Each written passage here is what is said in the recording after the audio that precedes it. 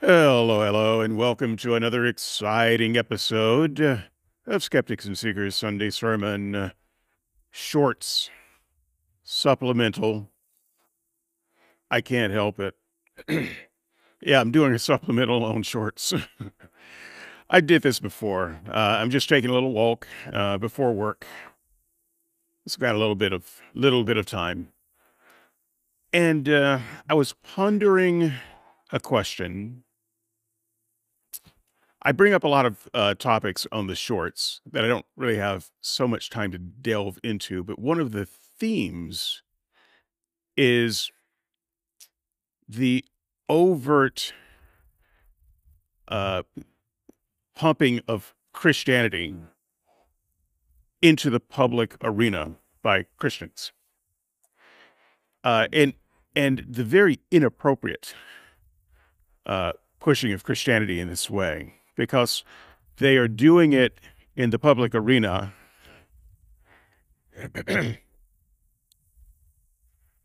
in government and official capacities. They very much want to break down the walls of separation between government and religion. But the thing is, they only want that wall of separation to be brought down between government and Christianity. They want it firmly in place when it comes to other religions. But this question is not so much a church state question that I'm posing right now.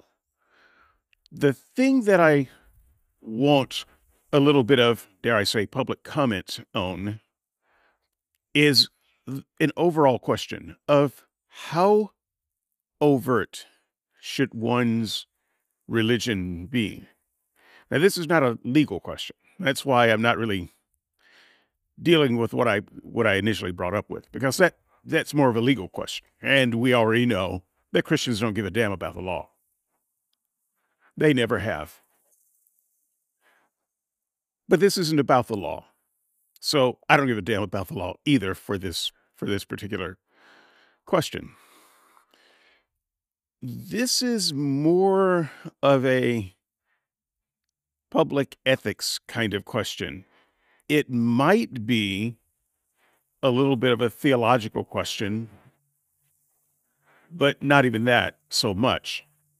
I'm just wondering, what should one's orientation for one's religion be in the public arena? How public should your religion be, and what forms should that public display of religion take? I mean, we can tackle the theological question by considering this. How is your God benefited? How is his plan forwarded by you making public displays of religion? We know what Jesus said about prayer. He spoke very strongly against public praying. And in fact, the public praying that he spoke against was religious people praying in the temple. So he spoke very strongly against that, and yet the Christian fights for their God-given right to pray publicly. This is not a question of whether public prayer should be allowed. Once again, that's a different question. But what do Christians get out of it? What does God get out of it? What do they think the ultimate benefit is of praying publicly and openly and just forcing people to listen to them pray and watch them pray? Because that's what it amounts to. It's a forced prayer among people who don't want to hear it. Right? Is that good? Is that something that should happen? I mean, if you're religious, sound off. Is that actually a good thing? What do you feel like is being accomplished by that? What religious goal are you forwarding by that? Okay? That's not the only public display of religion. I mean, there's just conversation. just conversation with strangers. What is appropriate to converse about with a stranger? I don't know. I'm not the conversation police. However, it does seem like some things just go into the weird and creepy territory. For instance, would you strike up a conversation with a stranger for the purpose of talking about your favorite sexual position? There's no law against it. It's not illegal. There's probably a law against it at work, although Christians don't give a damn about that. We know that. But just socially speaking, there's no law against it. It's just a weird, bad thing that you shouldn't do. Why would you do that? Would you strike up a conversation with a stranger about how much money you make? And you try to guilt them into telling you how much money they make. Once again, it's not illegal. It's just weirdly inappropriate. Where does religion fall in that? Do you think a stranger gives a tinker's damn about your religion? So why would you strike up a conversation about that? You know, if you're on a bus or even in an Uber going to a college football game on a Saturday, it seems very obvious that one might strike up a conversation about that game. All right? That makes sense to me. I can see that. I can understand that.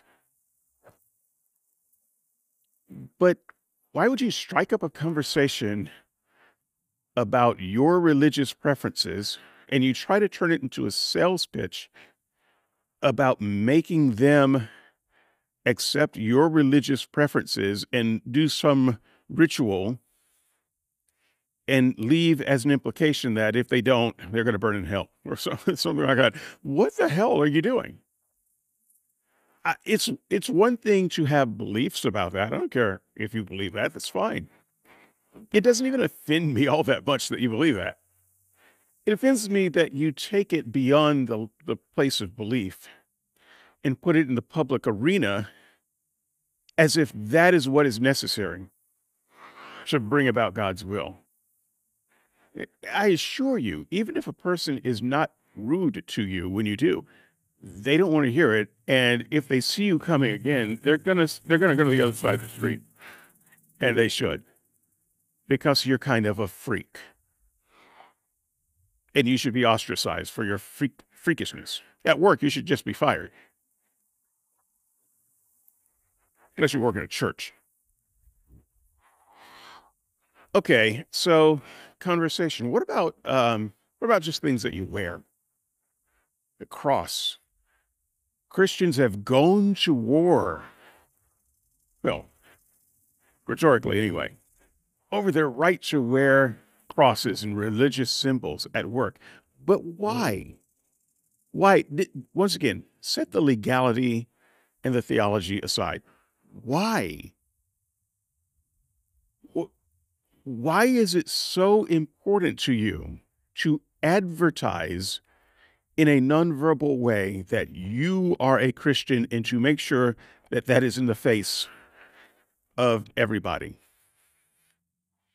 That they can look over and see your religious intent. Why is that so important? What do you gain from that? What is your mindset when you do that? You know, other religions, you know, some of them wear specific head pieces, face coverings, things of that nature. Because it's very, very important, not just that they know that they're a believer in a particular religion, but that everybody who comes within eyesight of them knows that they're a religious believer. What is actually the purpose of that? How appropriate, socially speaking, is that? You know, is it okay for you to wear a t-shirt or have a bumper sticker that says honk if you love Jesus? Is that really okay? Is that socially okay? What if the person, a person decided, I think I want a T-shirt that says, "Honk if you love Satan." Hail Satan. Is that okay? Hail Zeus. That person would be ostracized. They wouldn't get fired. Probably should. They wouldn't get fired. They wouldn't go to jail. But they should be ostracized for messaging like that. So why isn't it true for Christians when they wear these messages? What is the point of you being publicly religious? When Jesus says, "Let your light shine before the world," sorry, we got to get a little bit theological here. It says, "Let your light shine." He wasn't talking about wearing a literal light of a cross and with the words, "Honk if you love Jesus." That's not the light that he's talking about. All right? He says, so that they see your good works. Do good works that are visible. Not merely to be seen, but if you're going to do something visible, it's not praying. It's not starting up awkward conversations with people. It's not wearing crosses and religious symbols. It's doing good work. Now, I think that the Christian is somewhat worried that if they do good work, but they're not wearing a cross while they do it, they're not shouting Jesus while they do it, they're not praying publicly every 10 minutes while they're doing it, then people might think that that's just some secular person doing good work.